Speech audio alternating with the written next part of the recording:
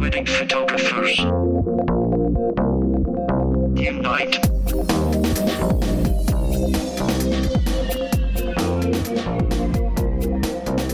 Unite Wedding Photographers, and welcome to Wedding Photographers Unite, episode number 109. I'm one of your hosts, Andy Buscemi, the self-proclaimed professor of photographic pontifications, in good company with the mythical legend himself, Mr. Neil Urban. Hello. Neil got nice and close to the microphone for that one. And also joined by the chatty Cathy of the Hudson Valley, Mr. Jimmy Ferrara. Hello. Maybe a little more exciting. And Neil's like in this dark cave. So dark over there. One edge light and then a top. Oh, that's better. There he is. That's going to blind you. But well, I think we do this on I was Skype. going bright and airy right there. That's bright and airy look for you. Yeah. How about that? So, for the listeners, we don't talk much before we start. Overexposed. And we just kind of dive in like we are. Yeah. It looks funny, though. I think good to see you guys. Your intro, Jimmy, wasn't like what it normally is because I brought it down. You match my energy. And I had that energy because Neil's look is so dark. We're all feeding off each other the way it should be. Side lighting right here. Yeah. He's like that Snapchat thing with the green eyes and that new one. I'm not on Snapchat. I have no idea what you're talking about. Are you guys on Snapchat? Oh, obviously Jimmy is. No, my wife is on Snapchat. That's as much as I know about Snapchat. Okay. Yeah. Guys. You had a few drinks. Yes. What's up? What's been going on? What's up? Jimmy, I always start with you first. Andy, by the way. I don't know why. Okay. Neil, you're first. What's up, man? No, Jimmy, you go first. Okay. Throwing it I really back. don't have anything to talk about. I'm completely unprepared for the show. That's all right. I literally just wrapped up a maternity session, so I'm kind of like coming down from the creativity, and now I'm just kind of like blah. Okay. So completely unprepared. Well, then let's let Jimmy go first, and then he'll get that energy going, and then that's going to spawn right over to us. All right. Well, I just talked about what's up with me, so I'm done. Oh, that's it.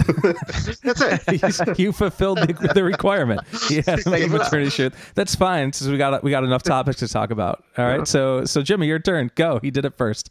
All right, go. All right. Well, I was saying to you off air a second ago while we were waiting for Neil to come in, is that I lost a little weight recently, so all my pants I wore last year are just too big for me, so I had to buy some new pants. And I remember last year we talked about like those golf pants. Remember someone chimed in something about like, oh, golf pants are great, very good. They're lightweight, they stretch, you got space in them, but they're a little pricey. So I do recall buying two last year. I never wore. Now they're too big on me, and I might wear them once or twice. But so listeners, for men who are on the skinny side, I found these two pairs of pants on Amazon, and here's what's great about them: they're stretchy. They're in between a dress pant and jeans, looking like that's a good thing. That's the perfect kind of thing. That's what I like. They're skinny. And they stretch very well, and they are extremely thin. Okay, what are they? I want to look this up right now. One is called Vertical Sport, all different colors, and they're like $25. And Vertical the other Sport men's skinny jeans. That's it. Yep. When you do slim stretch, look when that'll populate when you do it. When I look that up though, I only see, like women's jeans. No, search men's skinny jeans, slim stretch. I just did. I looked Vertical Sport men's skinny jeans. It's like a Michael Scott of The Office wearing a I'm looking right at suit. And the funny thing is I see these like zebra striped version of these pants, and I'm wondering those would be the perfect ones for you, Jimmy. Yeah, right. No, they're like these. I would show you, but I can't. I don't know what you're looking at, but I don't see anything. When you go to Amazon and you search Vertical Sport men's skinny jeans, look what pops up. Yeah. Okay. I got these weird, like very 80s ripped hold ones, way over the top, even for You're the gonna 80s. Need to send a link. Show me. Send a link. Okay. All right. You want me to do it right now? And if I'm not lazy, I'll put it in the show notes. Okay. I'll send it to you right now. So do they have anything but skinny jeans? Do they have like non-skinny jeans? I don't. Because I was a catcher growing up all my life, and I have like some muscly legs. So there's like no way I'm fitting in skinny jeans. I do not.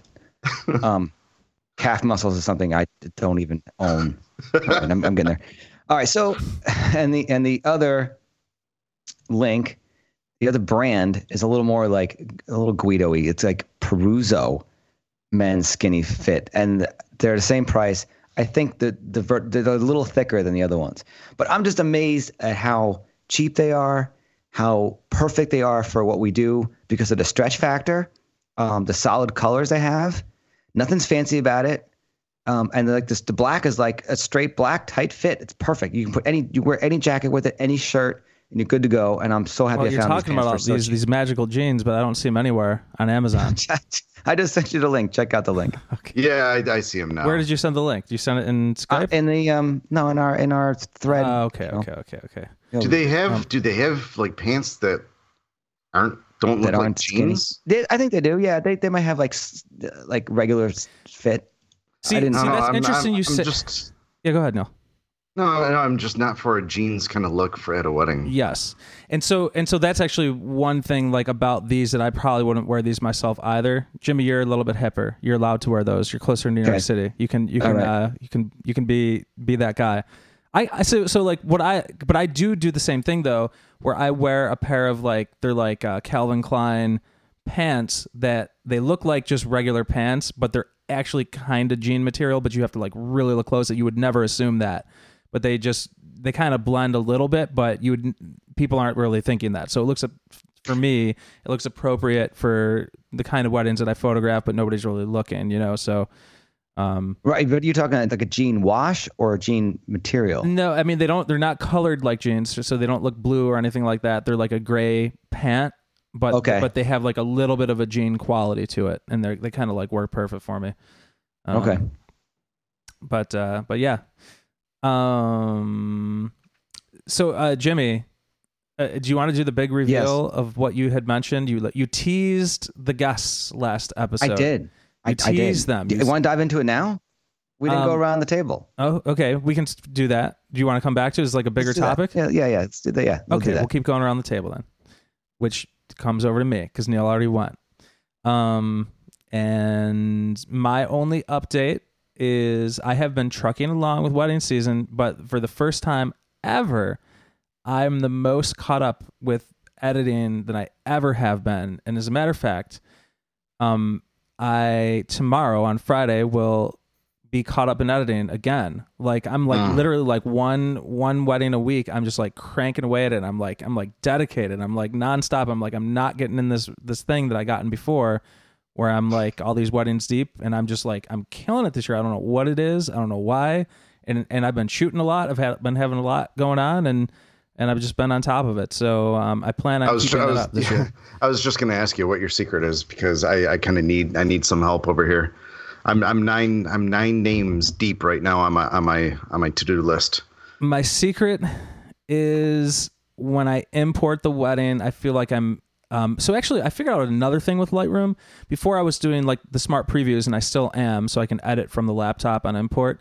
But the other thing that I'm doing is when instead of making one-to-one previews, I'm using the embedded previews on import. And those embedded previews, when you're in the library mode and you're just like kind of like right click on the keyboard, you're able to go through it without any delay at all on that first round. And the other thing too is that because I used to like do like a preset that I would apply before I started going through that round. Don't do that. That takes so much time, because then it has to re-render the presets and do all that kind of stuff. For me, I don't do any preset until I've done my edit in or my call in, the first round of call in, where I go through the thought. Man, and my second shooter and I were shooting more than we've ever shot. We keep shooting more. It's like ridiculous, even for like regular full day weddings. It's getting bad, but on that first round of call-in where I, go down to like 1,600 images or something like that after the 4,000 we shot or whatever it was, then I can just go through those a lot quicker on that first round. And I don't know, other than that, I'm just like really trying to stay on top of it. Do you schedule yourself like hours per day kind of thing? It's like, okay, I'm going to wake up, I'm going to work for a certain amount of hours, or do you just, I think that's where I'm hitting a speed bump is because I work when I feel creative. Yes. Or I feel like the juices are flowing and I'm going to sit down for a couple hours. Mm-hmm. And I really haven't been feeling that lately. So I think that's where I'm getting caught up. But if you're saying, you know what, I'm going to sit down for 3 hours per day what do you do? So my routine. And Jimmy, I kind of want to hear from you too, if you have a routine. Yep. My routine is, I wake up in the morning, I make myself my coffee and I do a bagel, and then I go and I do like the what I need to get done, emails and business wise first. And I don't even so I only do emails and all that kind of stuff once a day. Even if I get inquiries, I'm pretty much just now, after I wake up, after I have my coffee and that kind of stuff, that's when I do my emails.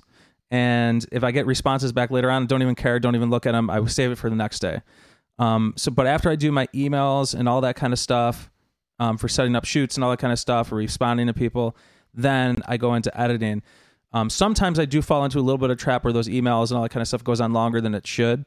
But I'm just trying to be really on top of, what I'm doing with that time and why I'm doing with it, why I'm spending that time. And then every day after I'm done with that, I pretty much at the time, it's usually about 12 o'clock ish by the time I'm done with emails and all that kind of stuff and all that stuff that needs to be done. And then usually from about 12 to 4 until my wife comes home around 4, 12 to 4 is just editing every day. And then usually when she comes home, sometimes she'll work out or something like that. And when she's doing that, I'll spend another hour editing. So I'm getting in roughly 5 hours of editing a day, pretty typically on average. And I'm just using that time. And then the thing is I've told you before on the podcast, once it's 6 o'clock, 5 o'clock, 6 o'clock, if I don't have a shoot, I'm done. I'm done. I'm done working. I'm done editing. I'm going to enjoy life and have dinner and whatever, Mm-hmm. Yeah. That's pretty much my routine lately. But that's why I feel like I'm on top of it, because I literally am forcing myself to get in those 4 or 5 hours of editing every day. So, What about you, Jimmy? Well, my day-to-day is really quite rock star. So I don't. I'll do the same thing. I'll get up, coffee, computer, emails, all that kind of stuff. I can do that from home or the studio, but I'm here, so I might as well do it home. And then, depending on weather, I this time of year, my gym down the street has a pool. They always have a pool, but they have a bubble over it in the winter, so I can go anytime. But this time of year, the bubble's down, and now it's outside, back to being outside. So if I want to go for a swim that day, I will check what the weather's doing, and I'll like to go around noon, give or take. That's typically when it's quiet. So I'll do that and then come back then I'll go to the studio, take care of studio stuff. There's always apartment stuff going on with tenants, blah, blah, blah. And then I come back home, maybe do some food shopping in the middle of the day, come back to more emails. And editing, Jimmy, editing. I'm getting there, but I will certainly edit in between all that. All I hear is a lot of stalling. That's what I hear. Yeah. But I'm big on editing at night. I'll do that at night, and I will do it midday on, 2, 3 o'clock on till dinner time. I like doing that. That's a good time frame for me.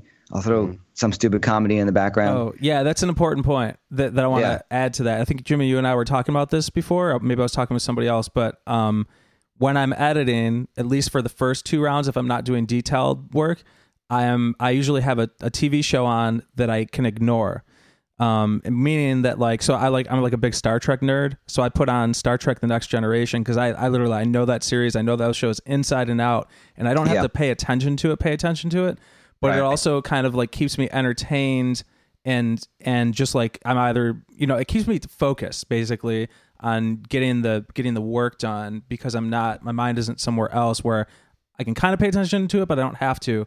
And so that's a good place for me to be when I'm editing. Yeah, I agree. I'll put on Pandora or Sirius, either one. Sometimes if a song you just hate comes on, you got to change it. And then that just kind of throws you off. So at the studio, I don't see my TV from my workstation. My 2 big monitors are right in front of me, and my TV is literally behind me. There's no way I can see it. I got to turn the chair around. If I'm at the bar with a laptop, I can see it. But if I'm going to be on a laptop, I'll be home unless I have an appointment coming and I'll bring the laptop to edit weddings in the meantime. So I'll just put on music at the studio, and that's typical too. But yeah, that helps. Do you work from a laptop as well? Yes. When you're at home? I have to be mobile because so both of you guys are. Okay. Yeah, I'll tell I have you, to. Being mobile is so huge to putting your body in different spaces so that you're not, and that's my next question. Yeah, the lighting no, it's not the lighting. Do you guys have a dedicated workspace at home? But because I just can't get comfortable. Like no matter what room I sit in, it's like I'm not comfortable here. So I kind of move around a lot. Yeah, I do. I move around a lot too, and I feel like that's important to like kind of keep myself motivated. So like when I first in the morning, I got the sunroom out back that I just kind of redid, and I put in. I like that room. Yeah. I put in a nice floor and kind of redid it because it was really kind of not good back there. It was the last room we didn't do anything with, but I put some work into that, and so now I really love it back there. And since last time I was there. Since last time, yeah. Oh, really? Okay. Yeah, because there was come over and check it out. I like that room. There was like 50 years of filth back there in that room, and so like I got back there and like power washed the whole thing and like got all that crap out and put in one of those like the lock and groove, tongue and groove floors and all that stuff. But yeah, so I've been spending a lot of time. I start in that room, but then the sun gets into a place where it's not good to edit back there because the sun's like hitting the laptop, and that's no good, right? So then I kind of shift down to the basement, where I watch my Star Trek, what I was just kind of mentioning, and it's dark down there, and I actually produce better work down there because it's a little bit darker. Like the first round stuff is good in that sunroom, but then I got to go downstairs because the sun hits in a place that it's not good. Yeah. So, I'm on the same boat for studio. I'm locked into my monitors, and I only do studio shoots there. I don't any lifestyle. Every wedding. Sometimes I'll even bring a few studio shoots home because my laptop is 2015. We talked about this. I forget. So the last one before they. I think we're all running that same MacBook Pro. So it's fast, it's solid state, built from solid state. So it's, but I actually changed my studio computer, which is 10 years old. To solid state drives. Did you get the $6,000 no, I am Mac not. Pro? I still rock the 30-inch. Did you pay $1,000 for the stand? For the screen? For the stand. $5,000 for the screen and actually $1,000 for the stand, the piece of metal that cost $1,000. Did you do that? I paid $2,000 each for my monitors back then, the 30-inch monitors, HD ones. They're matte screen. They're 1080, fine. Totally fine. We're not doing video, people. It's totally fine. And everyone still is like, wow, look at those screens. I'm like, yeah, they're great. And I still love them. They're not moving anywhere. I don't need them to be paper thin. They're like 3 inches thick, maybe 2 inches thick. The 2011 Mac screens, is that what you're talking about? Yeah. They came out earlier than that even. Yeah, they came out like 2008 or so. Yeah, so I have two of those, the cinema displays. I have two of the late cinema displays, the 2011 ones. I got them around then. One at the I don't think they changed one here and one at the studio. Matte screen? Yeah, they're this. I know what you're talking about, but there are different versions of it. The one towards the end was a little bit different because it had the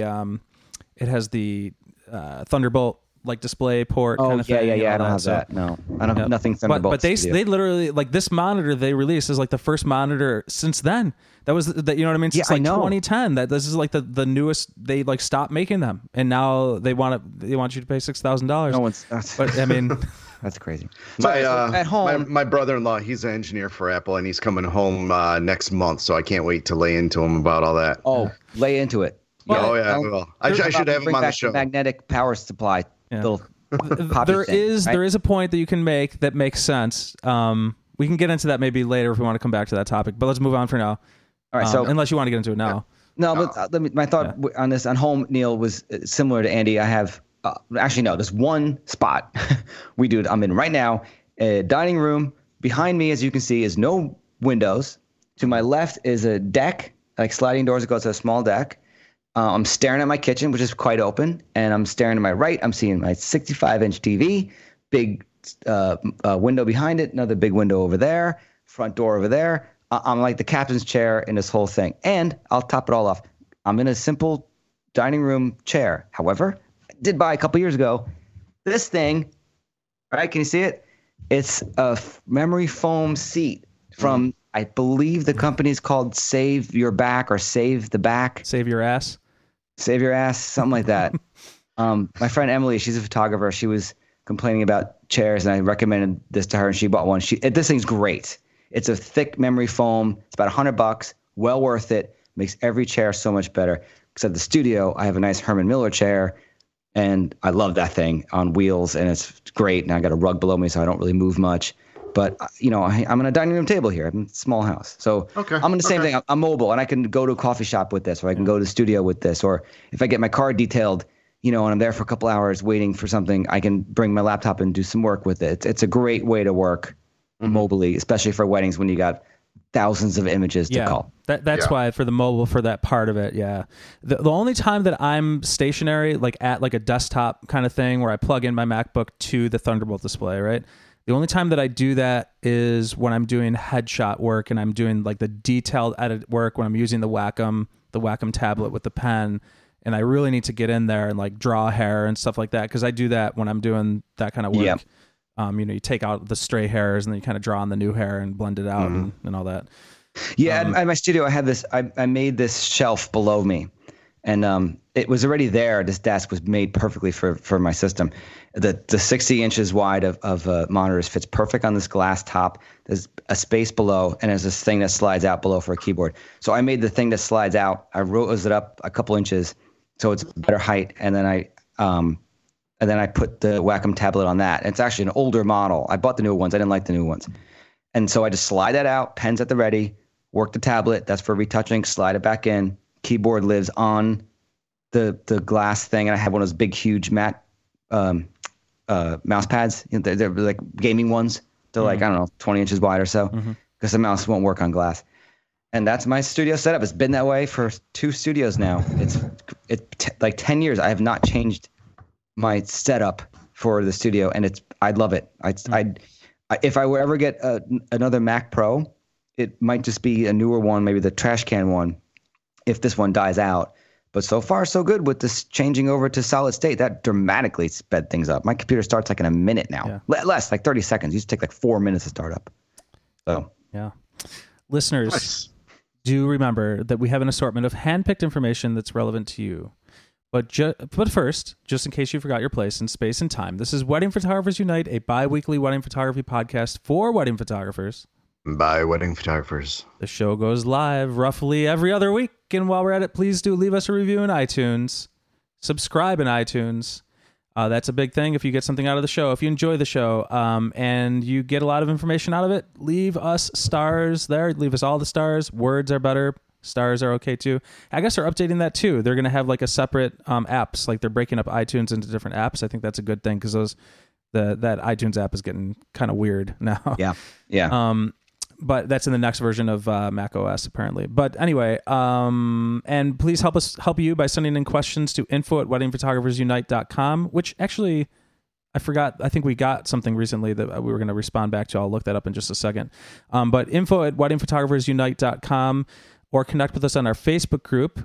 Just go to Facebook and search for Wedding Photographers Unite, and you can message us in there, and we'd prefer to talk with you rather than at you. So actually, let's go to one of those, something in Facebook that we were going to respond to today, and start with that.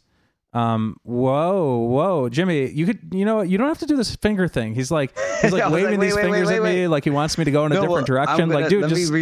Redirect it, man. Redirect it. Where do you want to go? Where do you want to go? You guys could not have segued better into what my reveal was, what I teased last week.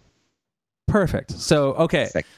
I could have not have asked for a better segue. Well, Jimmy, between the way that you teased whatever the hell this is last episode and between the perfect segue right now, my expectations are so high. This better be good. I mean, they're so high for whatever this could potentially be. Just like a camera strap. Okay. Yeah. I've thought about getting this for about a year, maybe a little less. So it's a piece of gear that you are going to buy. Oh, that's so exciting. What? What? Okay, unblur. Unblur? I don't even know how to unblur. All right, I'll just tell you what it is. I bought the Loupedeck Plus editing keyboard. Oh, boy. A keyboard? Oh, wow, Jimmy. I'm so excited for you and your Loupedeck keyboard. This has been the most exciting thing that I could possibly imagine in my life, and I'm sure our listeners' lives as well.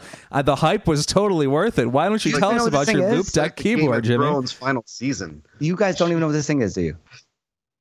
I know exactly what it is. It's something that makes your Lightroom editing faster because you turn some knobs, right? That's what I'm supposed to be excited about? Okay, then I don't know need to talk about it if you guys don't give a shit about it. No. I'm just bringing it down because you brought it up so high. But go ahead. You're excited, so yes. excite us. The I did not Apple want to get Aperture $200 compliant for this thing. What'd you say, Neil? Does it work in Aperture too? I don't even know. All right, so you have to buy the Loop Deck Plus. Don't buy the first one. It was like, the iPhone 1. So at first I'm thinking, all right, is this thing really going to be worth it? I'm only one wedding in on it. And I'll tell you what, first of all, calling alone is like click, click, go, bam, bam, go, next. You can one hand can do everything. One hand can do everything, a combination. What are you doing with the other hand when you're using the one hand? Well, I can't say that. So, and then once you get into develop mode, it is quite fast. Everything's right in front of you. You can customize buttons. You can still code pretty quick. You guys don't. I'm talking to myself. So, all right, Jimmy. So what else you got, Jim? Here's what I got. It's great. Oh, Jimmy, you like this thing right here? Yeah, this thing's great. Let me talk more about it to myself. Is that the control dial works great because when you go into here's what's good.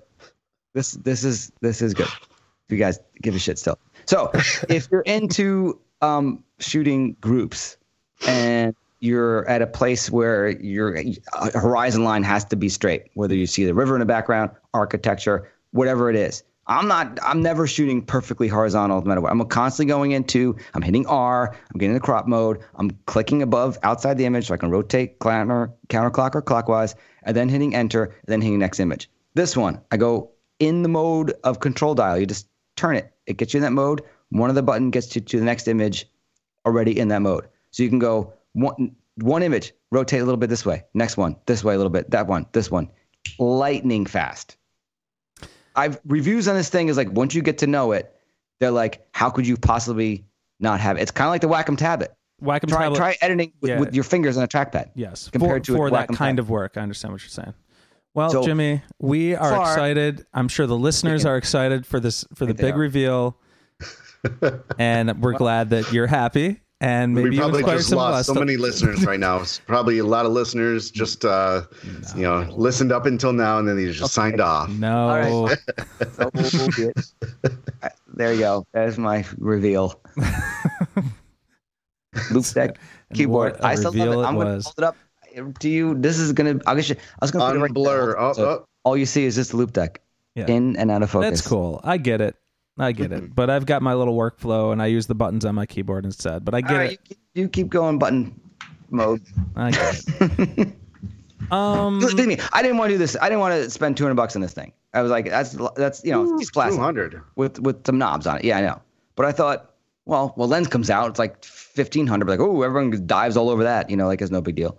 But if this speeds up my process, if a year from now I don't like it, I'll put it back on eBay. I'll sell it for $100. I'll get money. I'll buy it for $100. No? Yeah, but I like it. I like it so far. Oh, gentlemen, Molly writes to our Facebook page. We reviewed her website, I believe, the last episode or maybe 2 episodes before or something. And she said that she has a question about emergency situations. And what happens? It's that age-old question. What happens when you get hurt? Didn't we address this last week? I don't know. I don't think we talked about it on the show. It came up in the feed on our Facebook page, but we never talked about it on the show. I missed this. So she basically said, if you have someone take over a wedding in your place, how do you handle the pain of it? How do you handle the editing? If you end up having an emergency situation and somebody else shoots the wedding for you, or you're not able to make it, or what happens if you die, and what the contracts. So like, what plans do we have in place when these emergency situations come up, and how do we deal with those?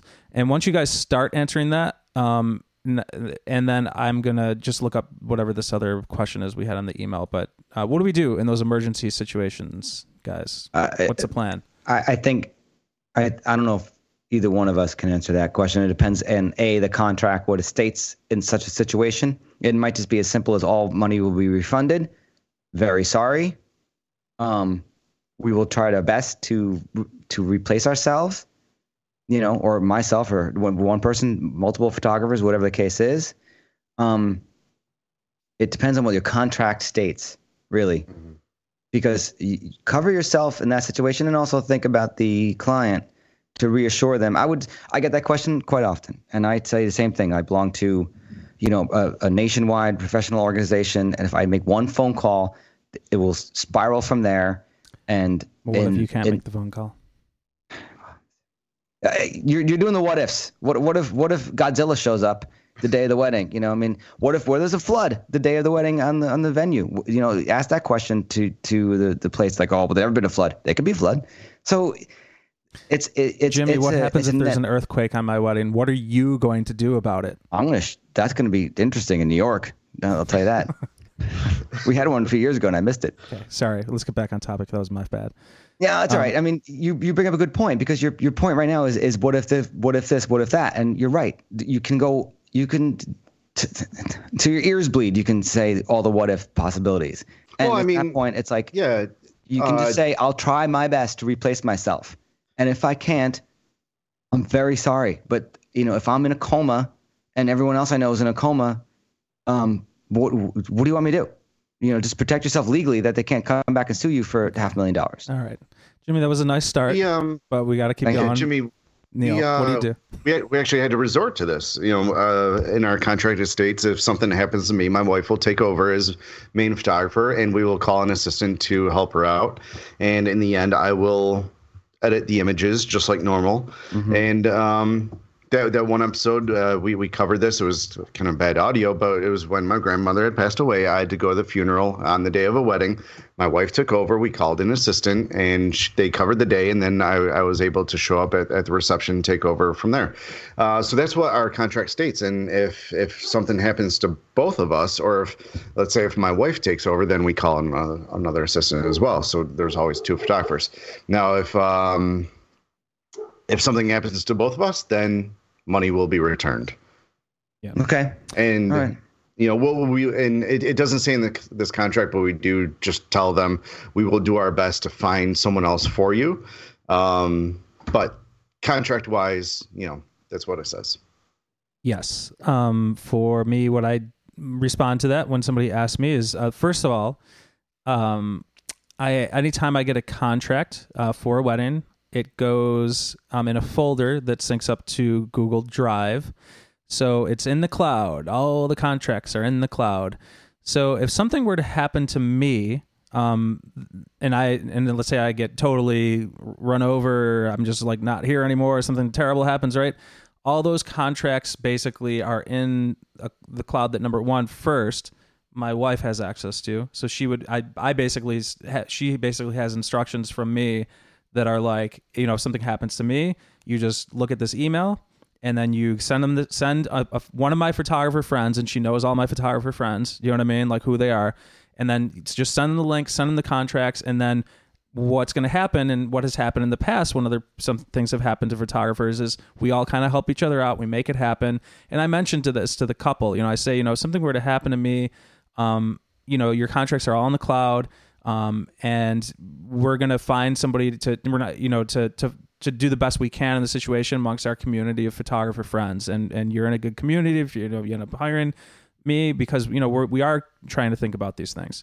So, all the contracts are in the cloud. That's the first thing. And then, as far as that first part, but then, you have to have in the contract that, like what happens in an emergency situation. That has to be like a line item or a section in the contract that basically says in acts of God, it's not the photographer's responsibility other than the total amount paid for the wedding. You can't sue for anything beyond that. Basically, there's a lookup. You got to have that part in your contract as well. It's not necessarily that I bring that up with the couple. I don't talk about every aspect of the contract, but I do kind of go over the basics with them. But that part needs to be in there. But have it in the cloud and have not only just a family member, but another photographer friend is a good idea too, or maybe swap with another photographer friend so that they have access to to your contracts or their contracts back and forth, if that situation would ever happen, then you just go there and then you'd be able to say, you know, such and such happened to this photographer friend, and then that person's going to go and try and fill it out or try and find people that are available. That's the only thing that we can do. I've only had one phone call come my way, and by the time I got back to the person, they found someone. It was like that morning, and I called it. I'm like, yeah, I'm available. Like, thank you. We already found someone. I'm like, okay, cool.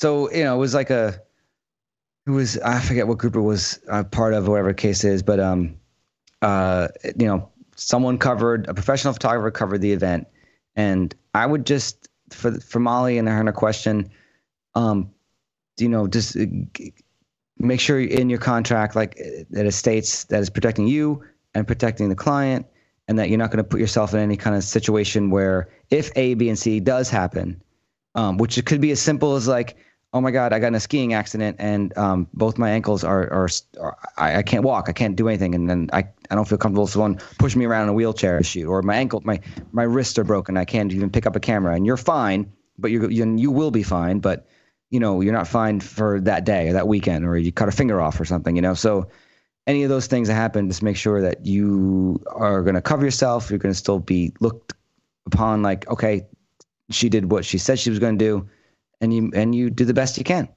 Yeah, we have such a great community. We really do. Just you know, have this conversation with one of your photographer friends. I remember, he was a friend with almost all of us. His name was Frank Dimio, and he passed away unexpectedly. And one of his friends, you know, got a hold of his contracts, and then he just posted to some groups of things that needed to be edited and things that needed to be shot. And gosh, everybody jumped and got everything done for him. It was quite extraordinary. It was really good. Yeah, it was really cool. So, yeah. One more thing that she mentions or asks that we should probably address too. She basically said, like, you know, if you have somebody take over for a wedding in your place, do you make them in charge of everything, such as editing and delivery, or do you turn the majority of the money paid over to and then deliver the raw files like you would an associate photographer? And my answer to that would be, if something terrible happened and I was no longer alive, then I would just have those photographers look at those contracts and then just take them over and try and fulfill them as best they could. And if they didn't, you know, or if I was like in the hospital or something, it's still my business, right? So I would hire somebody else to shoot the wedding. It would still be my business name. And then in that case, I would pay them as a shooter, and then maybe, you know, pay somebody else to edit or edit myself or something like that. And then she asked who would retain the copyright. In that second case, I would retain the copyright. In the first case, if I'm just giving out the contracts to somebody else and the other photographer is going to try and help out, because in that situation, you know, if you've just taken a deposit, you know, I would fulfill somebody else's contract, somebody else's wedding contract without the deposit, right? And, you know, you're working for maybe 2/3 of the amount that you normally would, but we're going to do that to help each other out. You know what I mean? To help each other's families out and stuff like that, you know? And in that case, it would be your gig and you would own the copyright if you were the photographer taking over. But in that second case where, you know, I'm okay enough and I'm in the hospital and somebody else is shooting for me, it's still going to be under my studio name essentially. And I'm going to maintain copyright and all that kind of stuff, you know? Right. So that's just that second part of her question there. So it's a heavy question. Yeah, but it's also a reality, and, you know, one that we should think about. You know, look at me going on about. I won't get into any of that. So nothing. Going on about reality and what's true and not. I'm just gonna. Never mind. Sorry. Let's go to the next topic. The next topic is how about being obtrusive at wedding? Did you guys see the post that somebody made in our group? The video of Kevin Ryan. Yeah. Kevin Ryan posts, hey guys, he loves the show. He's a wedding videographer, getting to know photography. I'm curious, what do you think of the situation? Is this for real? Of this photographer, and what would you say about it? And then there's this picture of this couple, and they're doing their vows, they're about to kiss or whatever, and then as soon as they kiss, the photographer gets in behind them. He's got this wide angle lens. He's like pop, pop, pop, pop, pop, and his face is in like all these photos when the guests start taking pictures of their first kiss and all this kind of stuff. It's the stupidest thing in the world. I know that people do it, whatever, but come on. What do you guys think about that? I don't know if this is that real. In combination with somebody else asked, I think based off of that, like what's obtrusive or not obtrusive, or how should we be at a ceremony? What crosses the line? Where are the gray areas? What do you think, guys? Even officiants, priests, they actually, once they say, you may kiss a bride, they even get out of the way. Like they dodge. And then here's a photographer jumping in there. My gosh, don't do that. And even if it's a request, I don't know. That's just me. Kevin, I would say let's do this later, and let me do that behind shot later. I don't know if I understand a lot of people request it, probably because there's one probably popular image on Pinterest, right? But I don't know. I would say no. It was whoever the first few photographers are that did that.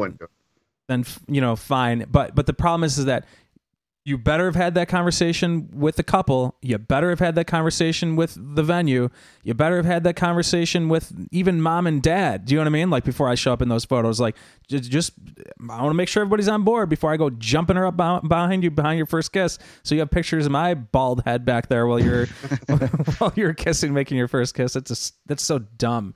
And I said, the in shot the group, can be this cool. is why priests hate us. This Right. is why they say you can't go back beyond the past pew in the back pew in the back of a church. Let me chime in here for a second. Yes. Yeah, go ahead. If I didn't probably if defend the guy. No, if this wasn't put on the thread, and Kevin, please message me and assure me that this is real, because if I just saw this video, I would be 100% saying this is fake, and here's why. First of all, the officiant is, for the most part, almost 100% of the time right behind, right center, right there. And I see a clipboard to the right, so maybe that's the officiant over there talking off to the right or left. But this photographer pops in frame, two on cue, goes up, goes down. Ugh. What? No, I'm just watching the video as you're talking. Sorry, Yeah, go ahead. up, down, and then the person, then the other videographer stands up and looks back at the camera, and goes, "You kidding me?" It seems so set up. Yeah. When you see a video that's like, "Oh, this is going viral," and you look at it, and you stop for a second, and you look at it and you go, "That doesn't surprise me at all." With the is it really going viral? I thought it was just in our group. And Kevin, I mean, I really like to think that it's not, but but you have gold for like something that's like that could go viral and be like, look, this is for real. This is really not set up, and I would like to believe you, but it smells like it's set up. I would like to know who the photographers are and talk to them of what was going on. Was it a requested shot? What were they thinking? Maybe I don't know if it's real. If it is real. If it is. But also for this beginning part, the focus of the video is on the tree, not on the couple. We can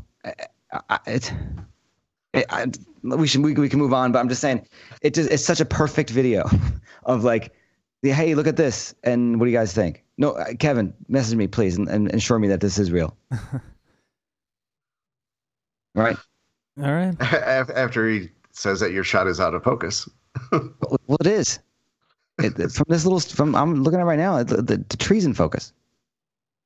Jimmy, this is for you. Crystal writes into info@weddingphotographersunite.com and asks, what new camera strap or holster were you guys talking about? It was something new that he likes. I'm thinking that means you. It was before the 135-18 talk. Jimmy, what was the name of that camera holster? RL Handcrafts. One more time. RL Handcrafts. You can find them online. They have a few. There's a bigger Pro model, which seems like very thick and heavy. They have the Derringer, which seems very interesting. I probably should have gotten that one. And then I have the Clydesdale. So when I do the Clydesdale now is I do this. I have camera on the right with the extended slider, the longer, with the medium one, not the one that comes with it. The 9-inch maybe, or I forget. There's two more versions. I have the next one up from that because I have a vertical grip on it and I need to go vertical with that camera, and with a shorter slider, I can't do it. Then on my left side, I have two shorter sliders, and they connect to a little bag that holds a couple lenses. So it's kind of like, if you look online, you'll see, and you'll all come together. You'll see the Derringer that's more, it can retrofit like different things. You can unsnap a slider and put like another longer strap there and really put a bag like appropriately on that, which is meant to do. But when I kind of makeshifted that on my strap, I didn't like the way it fell. So I like the way that this makeshift thing I do to hold the bag works.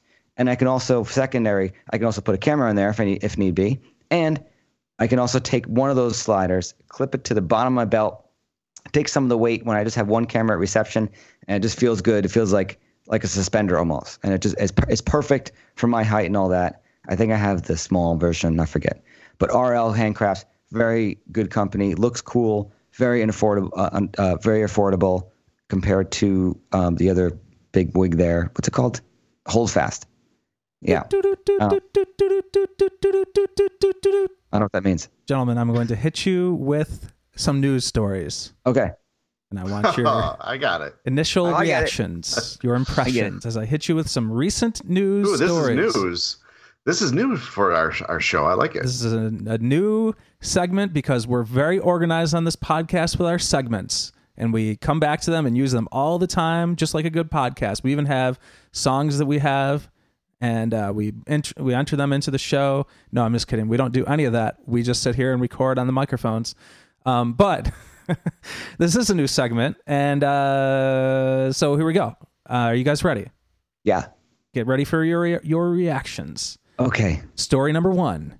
Sony has overtaken Nikon for the number 2 spot behind Canon. Who's shocked on this? Wait, I thought Sony's number 1 now. No. Oh. Canon's number 1. Nikon was number 2.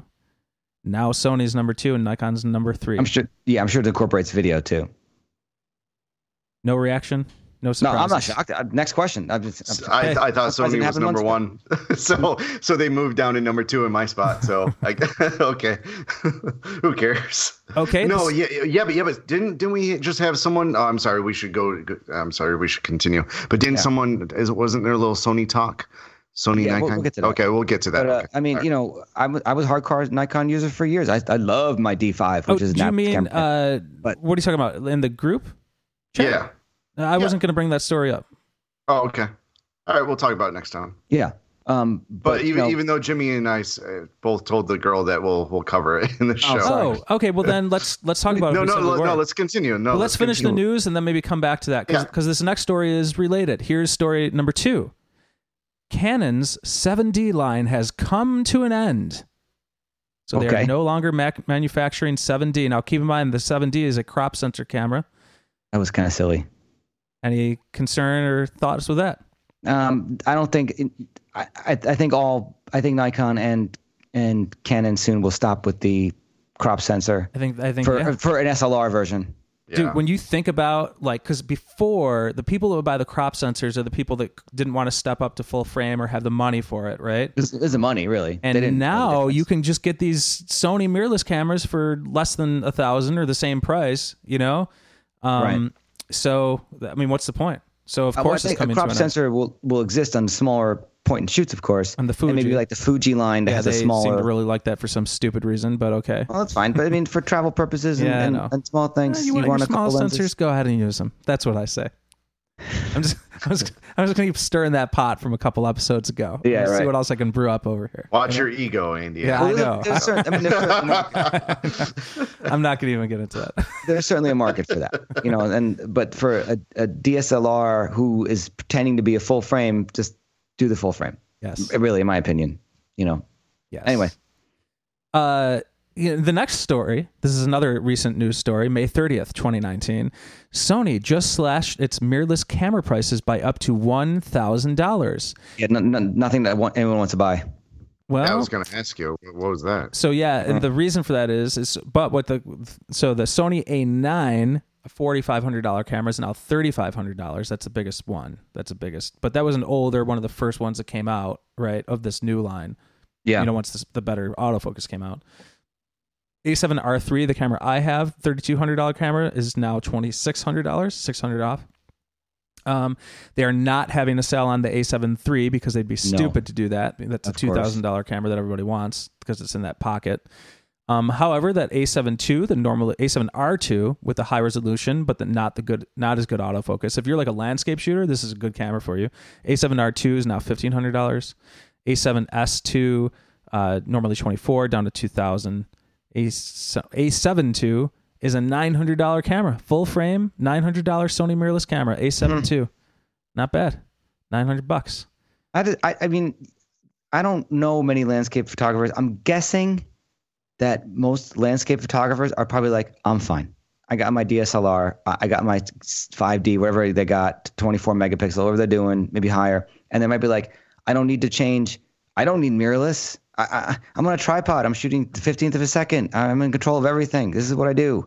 I hike a place. I wait there for an hour to shoot. Probably only shoot a couple thousand images per year too. Yeah. That mirrorless is not their bag. They don't need it. More importantly, they most likely don't want it. So they're like, okay, so you can make a 50 megapixel image camera, but I'm not switching. I got to switch lenses and everything. It's like they want more weight on the tripod too, so they want a bigger, heavier camera. Yeah. So I don't. Sony's their demographic for their mirrorless cameras is the lifestyle shooter, sports shooter, wedding photographer, of course, stuff like. I've played with the A9 recently in Vegas, and I was really not impressed. I was hoping for more. It's a faster. Well, you have it's a faster A7 III. Exactly. In your A7 III, you have the pretty much the same autofocus. The A9's is definitely better, but yours is closer to it than actually mine is. My A7R III isn't even as good as the A7 III as far as like the autofocus, but it's close. It's just not quite. When I mean fast, I mean like 20 frames a second fast, and it does that blackout free thing. Yeah. But it only does blackout free for the silent mode. Well, the silent mode is definitely better on the A9 too because there's two processors in there. And remember the problem you were having with the banding and all that kind of stuff? That doesn't happen on the A9. Yeah. But next news story, a next news item. Nik Collection 2 has arrived. Remember Nik Software? Oh, yeah. And I still use it. No shit. Me too. Oh, sorry. And excuse my language. And they want I'm excited about this one. Yeah, they do want you to pay for it though. Because now remember all the changes that Nik went through. Yeah, because originally Nik was just Nik, right? And it cost money. And then Google bought Nik, and Google was like, "Here you go, it's all free now." And then if you were on a Mac anyway, using the Google stuff, things just started breaking and not working, and they didn't fix it for like 2-3 years. Yeah. And then this other company came and bought it. And now that this other company came and bought it, they started charging for it again. And I, like a fool, because things were not quite working the way that it should be, I just bought it again. And now they're releasing the version 2. Although here's the pricing on the new version 2. Nik Collection 2 is now available through the DxO website with a price tag of $150. It's on sale for $100 through June 30th. An upgrade from the previous version will cost you $80, or it's on sale for $60 through June 30th. So if you act now by June 30th and you just bought the most recent version, you can get it for $60. To upgrade, I probably should. See, why can't they just be cloud-based like Photoshop and Lightroom? You know, free upgrades and stuff. Yeah, they might not update enough to do that. I don't know. I don't have it anymore. Oh man, it's kind of a letdown. The top comment on the I was excited. I was very excited, and then now all of a sudden I'm like let down. The top comment on the Petapixel story that I'm reading this from is by Scott, and he says, "Here's to hoping that Google buys DxO and makes it free again." Yeah, my thoughts exactly. Wouldn't that be a strange turn of events? The next news story. Apple has redesigned the Mac Pro, and it is a 6K plus the entry price of 6K. You could get up to like $50,000 apparently with this thing. Monster editing machine. Thoughts? Again, reactions. Let's and also we started to get into this. The screen is $5,000 and the stand is $1,000. But that's insane.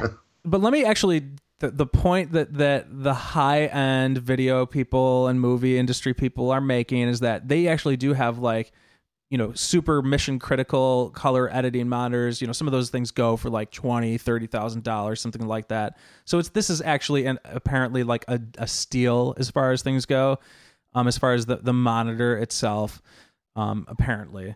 And yeah, and the computer is a workhorse of a computer, and it's it's literally it's not for wedding photographers, it's for people that are doing just the highest end production Hollywood movies. Exactly. And you're gonna be like, you can, what are you going to do? Like output 3 video streams at the same time and all this kind of stuff. It's when you're doing that high end, super critical, production work. Right. But that's who it's for. And I guess in some level, fine, because they almost kind of ignored pro users, like totally, Oh, they did for too long. So yeah, if they want to go there, the problem is that they're leaving out. They went so high end that they're leaving out their regular pro users with that, So maybe I think this might be what they needed to do though, to make the movie industry people happy, because they were probably starting to lose people pretty heavily, and that's why they had to do this. And now maybe that they have that in place, maybe they'll trickle down, what they can trickle down to another pro line. Hopefully, who the hell knows? They're charging $1,000. I'm not in that business anymore. And even if I was, I don't know any editors, so I don't know what they use. Jimmy, do you remember Avid? Of course. Back in the film days. My first film I edited in college was on a linear VHS system. So if I wanted to insert, I learned that in college. If I wanted to, we didn't have an Avid yet. We were getting it the next year. When I had to edit this one piece of video, I'll send you the link. It's actually pretty damn good. You can look at it and go, damn, that's not bad. I shot on 16 millimeter black and white film. I put it to a U2 song, and then I just made this video. And I edited that sucker on linear VHS tape. And then I took all those time code numbers and went to a place in Manhattan. I was there. I had a 2-hour slot, and the guy made a mistake early on. He's like, the rest of the night's on me. I was there till like 10, 11, 12 in the mornings, or like noon the next day. I was there all night. Yeah. And it was a great piece. But that sucked because I had to like literally just re-record from here on because I had to insert something as if it was physical film. And then the next year we got an Avid, way better, non-linear. But yeah, well, of course I know that. Yeah, Avid was insane. And then Apple kind of took over the market of Final Cut. Yeah, Final Cut Pro. And then I have it. I never used it. Then what took over? I don't know. Since then, I don't know. Andy, do you know? Was it Adobe Premiere, or do you know what? If Apple's trying to win back the market, what took over since then? Do you know? No, I don't, because I don't do high-end video production work. But I do know that I'm almost thinking Adobe Premiere. That may be. I know that the people were real upset at Final Cut when Final Cut went to Final Cut X, because they really like lost a like ton of like features and like time coding stuff that like normally you would need on those high-end production sets. So like people were like using the older one for like years after, and I don't really know what's happened since then. I don't really know. Yeah, me neither. Yeah. Yeah. But I mean, I don't know if they're going to win back the market again with this high-priced machine. I mean, well, for the people that do that kind of work, that need it, I think they're kind of rejoicing, And what I also did hear about like that stand in particular is like what they really failed on is announcing the piece of metal for $1,000. That was the biggest fail overall. What they should have done is just say that it was a $6,000 monitor. And then you're comparing a $6,000 monitor to like, the $15,000 guys or whatever, That's what they should have done. They just really screwed it up on a PR level with the way that they released that, and were charging for the stand. They just should have included it and had it be a $6,000 monitor, and that just is what it is. Well, there's also a lot of, videos have not only screens next to each other, but of course on top. So they'll have a custom made stand system in their editing suite. This goes back to when I used to, and that's probably why they did it this way. That's probably why they did it this way. And they do have like a $200 adapter to mount it onto like a VESA mount adapter or whatever, to like mount it onto whatever you would normally mount those. I didn't even look at it. A friend of mine sent me a link and was like, "This is your Christmas list." I'm like, "I don't even know what that is." And I looked it up and I'm like, "Oh, I could not care any less because I've had a Mac Pro for more than 10 years. I know no one that ever bought the trash can one, right? Which was a good machine. Lindsay Daddario bought that thing. I know. It was small and it was very powerful, but it was still very expensive. I never even heard of it. Well, it's a Mac Pro. It's been around for, I don't know, 6 years, give or take. It's like I never heard of trash can. It looks like a black Or is it- trash people can. say it looks like a trash It's a can. nickname. Okay, Yeah, it's a yeah, nickname. yeah. Okay. Yeah. If you look at it, first of all, you think it's like this big tower thing. No, it's a tiny little thing. You're like, that's it. It looks like a cup holder too. Like in the center is like round, like you put your cup right in the center of it on top. But people are just, the thing with their new Mac Pro is that you can undo the top and like replace stuff yourself. I would like to think, because on my Mac Pro, I've been through 2 of them and I've replaced stuff myself all the time, like I just did recently with the solid state drives and the video card and the RAM, and it's so easy. Pop, pop, pop, and every now and then I take it out and I dust it all off because a lot of dust gets in there. And that's what they needed to do, because that's why the Pro people were so upset, is they were like, they threw them into this world of trash can Macs. You know what I mean? Where like you can't upgrade, you can't do the things that you're supposed to be able to do with a high-end beefy machine that's made for that. So they basically did exactly what they were supposed to do for those high-end people as far as that goes. Maybe this is going to be, maybe the new Mac Pro is going back to the word Pro and then include maybe a SD card slot. How about that? How about a couple more USB ports? So this actually for me it's a good sign. It's a really good sign that on the next version of the MacBook Pro, we're going to actually get what we want. You know what I mean? Because it shows that they're actually listening now, because they were, like all these companies, they get in their heads and they think that, well, this is going to be this way. And even Apple, for as Apple is, right? Like they went too far and they lost people with all that, So at least that says, okay, now they're listening and they made the product that people actually want for that level of person, not for us, right? But for that level of person, they made the product that they want. And now hopefully they're going to listen to what we actually want in the next version of a MacBook Pro, Andy, you're 3 for 3, myself included, for people who have this exact Mac Pro and is not getting rid of it until there's something better along the line. Because their new Mac Pro is not not better. It's not. No.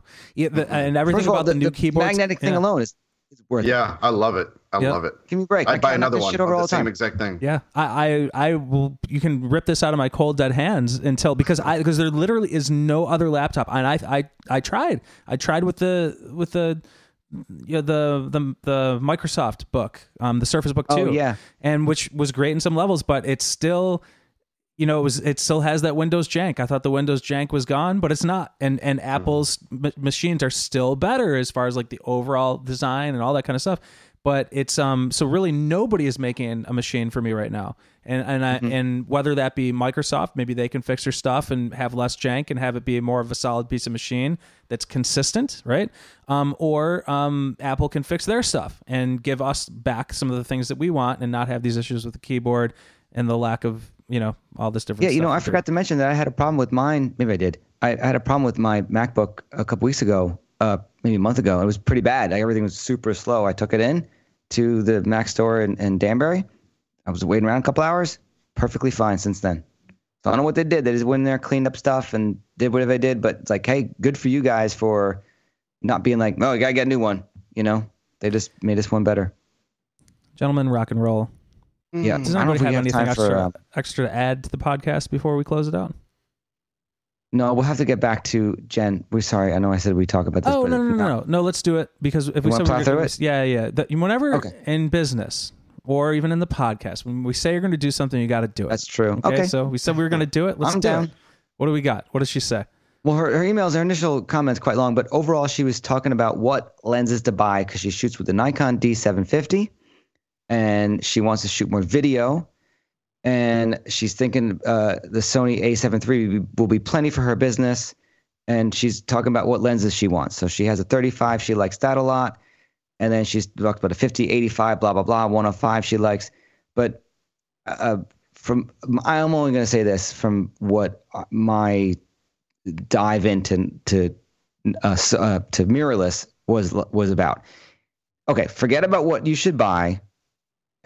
Just play with the camera itself. You might not like it. You might not like the clack of the shutter because that's a perfect word for it. It's not a snap. It's not as fast as most DSLRs. It's a not a good shutter, really. It needs to be a lot faster. And it's just small. You might not like the way it feels. You might not like the way you have to go into a menu to change something quite often. And there's features on the mirrorless on the Sony that just don't exist in Nikon. And you might be like, you know what? As cool as this feature is, doesn't apply to me. I'm not going to need it. And I don't like that I have to go to a menu setting to change it. So just get the camera. Right, she doesn't have the camera right now. She's going to keep one. I would just play with it, see how you like it, but dive into it for a shoot and put yourself on the test and be like, I have this camera only and one lens. It could be a small shoot. It could be a test shoot. But I wouldn't start thinking about what lenses to buy for it and all this, because you might buy it and be like, I'm not even digging it. It's just not for me. Because everyone's like praising mirrorless and like, oh, this is so great. It's not for everybody. It's a totally different system. It really is. I love it for weddings. I don't like it for studio work at all. I don't like it for shooting strobes. It's not what I like. I like looking through straight glass, and I like the snappiness of a shutter when it comes to being in studio. And even Andy, you're not 100% mirrorless. You've had it longer than I have. That Sony. Yes, I've had since November of 2018. I had that Sony, or maybe October. No, more than that. Like that. 17. No, 2018. Oh, no, Andy, I got mine in oh, June yeah, of sorry. Yeah, Yeah. correct. Right. Yeah. 2017, November of 2017, October 2017, something like that. But you still go out with 750 and Sony on your body. Yep. Yeah. Yep. I go out with both of them. Honestly, I've already mentioned the reasons on the podcast, though. You know, for the DSLRs at receptions and all that. Mm-hmm. When I want image quality, I pick the Sony up every time. When I just need a photo and I don't care as much about image quality, I'd probably rather have the Nikon. So that's the general gist. But yeah, I don't, you don't know until you try it, unfortunately. And if your favorite lens, I'm just reading some of what she has here. If your favorite lens is the 35, I would honestly just do that. I would get the A7 III with a 35 and play with that and experiment, see what you think about it, and then go from there. When you remove a new camera system, every time I've done that, I don't know if I mentioned this in the last show or was I talking to somebody else? I might have been talking to somebody else. I was talking to somebody else. But anytime you move to a new camera system, every time I did that, I only just bought one. So when I was shooting Canon and I went to Nikon, I bought one D750 and one 35mm lens. Play, see what you like, add it to your lineup. And then if you like it enough, then you can start building and moving over. And when I was shooting Nikon and I bought a Sony camera, I just bought the one with a 35, play, see if you like it, and then build up from there if you want to. That way you're not like locking yourself into anything. You still have all your old gear, and then you can sell things off slowly and make a slow transition. You don't have to jump all over the place really fast if you don't want to. So yeah. Yeah, and the comment about the the lens adapter, I had the best one going. I forget what it was called. I sold it recently. I had it for like half a year. And they're not good. The lens adapter is no go, right? No, it was very, very slow. When I put on the 7200, it was like just trying to find an eye. I even had it on a headshot session where my camera's on a tripod and the people aren't moving from the mark on the floor, and it was hard finding the focus, and I was getting frustrated. Yeah. So I took that lens off and went to my 24 to 105. Just one more quick thing too. Yes. If you have not gone here, I honestly, if I didn't have one of the mirrorless cameras yet, I would wait and see what Nikon does on this next version of the Z6, Z7, because hopefully they listened. You know what I mean? Like in terms of what they need to be doing. Same thing with Canon. I mean, on the next version of those cameras, maybe they're going to fix the stuff that was a problem with those first versions that we don't need. There was a leak that there was a Z3.5 or something coming out, but of course it's going to come out. I heard good things about what the next version is going to be. So they might announce it late summer and then for a 2020 release. Well, like, no one can wait another year. Come on. Maybe. Yeah. And Jennifer had a question for me. She said she was re-listening to some podcasts and she remembered that I almost switched to Sony, but the store was sold out, so I bought a D750, and she wonders how I feel about that. And Jennifer, I am completely fine. Nothing's changed in my work, and I haven't seen a Sony shooter create an image that I can't create with my Nikon D750. So I have 3 of those bad boys, and I'm completely fine. I actually picked up a D750 that was on sale, and I put some money towards some more light shaping tools, which, better lighting, better images. So that's just me. I'd spend more time of on lighting gear rather than camera bodies. True. With that, gentlemen, that's going to wrap up episode number 109 of Wedding Photographers Unite. Jimmy Ferrara, where can people find you? Baby. JamesFerrara.com, and all the social is at JFerraraPhoto. Loop Deck, baby. Loop Deck. Loop Deck. After the big reveal has been revealed. I'm really surprised you guys weren't more about it. This episode is brought to you by Loop Deck. Right. They're not going to sponsor me now, are they? I think this episode title has to be called The Big Reveal. Fine. Neil, where can people find you? NeilUrban.com, and I swear I'm going to start using Instagram. That's like my goal from here on in until the rest of the year is start using Instagram. I'm just going to start posting images like crazy. Yes. I swear it. Yes. I probably won't post anything, but I'm inside this brain of mine, I'm going to post more. I had the idea, like you have that thought inside your brain. I had the idea that I was going to start tagging things on Instagram and putting up like hashtags and like tagging the vendors at the weddings and all that stuff. I'm like, yeah, I'm going to do that this year. And will I do that this year? Hell no, I'm not doing that this year. so I'm just going to post my photos and post the line, and then that's it. If people like it, they like it. If not, that's okay too, you know? So if you're interested in following my non-hashtagged Instagram feed, you can go to Andy Buscemi. My last name is Buscemi, and find me over there or on Facebook. And thanks for listening in, everybody. This has been episode 109 of Wedding Photographers Unite. We'll catch you next time. Peace out. Adios. Bye. Unite. Who needs to plan for a wedding photography podcast? That was a good episode. I enjoyed it. That was a good episode, yeah. Yeah.